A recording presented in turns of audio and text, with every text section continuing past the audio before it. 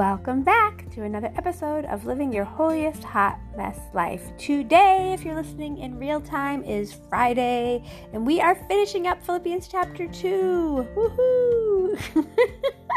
If you haven't been with us, it's been a very long journey through verses 1 through 11. It's been months and months, but it's been a joy. Well, it's been a joy for me. I pray that it's been a joy and a blessing for you.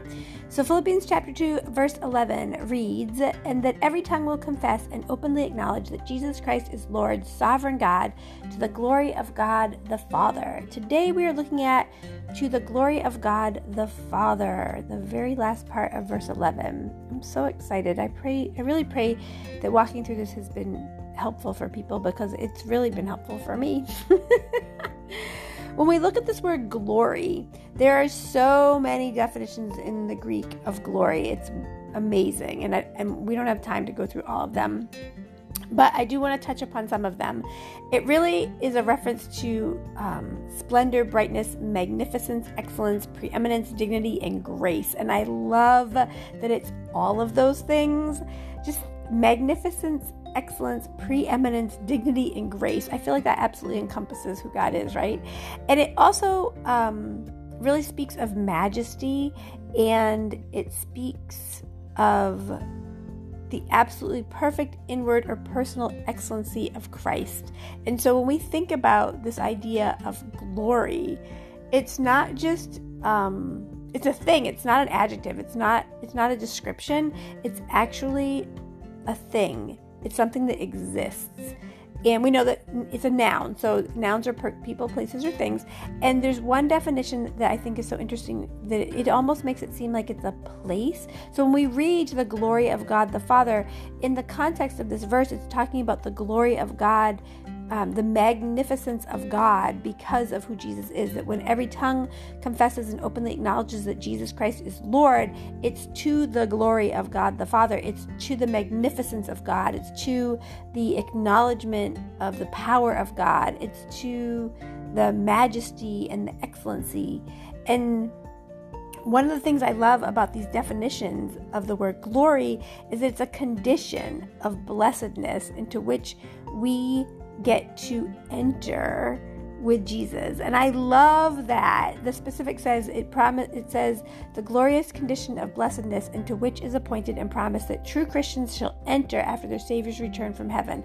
I love that glory is a place. It's a condition. It's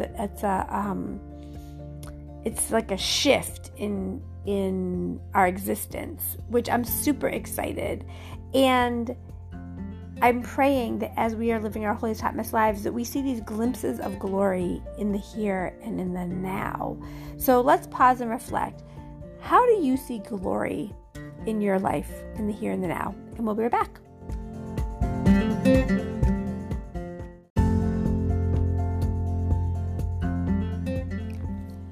When I think about how I see glory in the here and now, there are so many examples that come to mind. Mostly they're in nature, actually. There are times where I'll be on the beach and the waves are huge and they're crashing and bashing, and it's just, to me, that I don't know if I can verbalize it correctly, but to me that just reminds me of the glory of God, the power, the strength, the magnitude of God.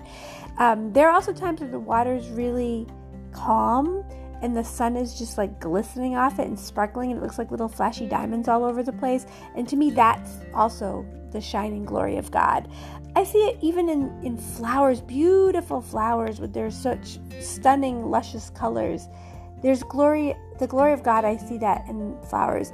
But then I also see the glory of God in artwork, in creation, in music that really moves me and helps me feel emotion, or helps me worship God, helps me feel the move of the Holy Spirit. I see it in artwork, some of the most stunning, beautiful examples of artwork, whether it's painting or sculpture. There's so much that I see the glory of God in. I see it sometimes in a tenderness of how someone looks at someone else they love, whether it's romantic love or parental love or friendly or sibling love. I can see the glory of God sometimes in that love, and the way that someone looks, the look in their eyes just reminds me of the glory of God, because I think about how God loves us so much. And so I know that in my life, in the trials and the tribulations and the dark times where things feel really dismal or bleak, or I just don't recognize what God's doing, or I just feel disconnected because of whatever I've done, I am grateful that when I read the Word of God, it reminds me of who He is. And I'm grateful that I can see the glory of God in tangible examples in my life.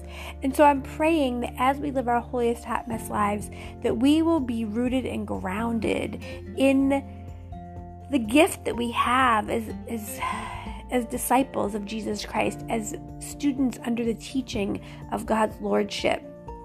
And I pray that we're not sitting around waiting for the day that Jesus comes back so that we can confess and openly acknowledge that Jesus is Lord, but that we are confessing and openly acknowledging that Jesus is Lord each and every day, that we are finding ways and opportunities to share the good news, that we are looking for the glory of God the Father in our everyday lives, that we are walking by faith, and that we are inspiring and encouraging others to know Jesus for themselves and to be in right relationship with Him and with His Father. Let's pray.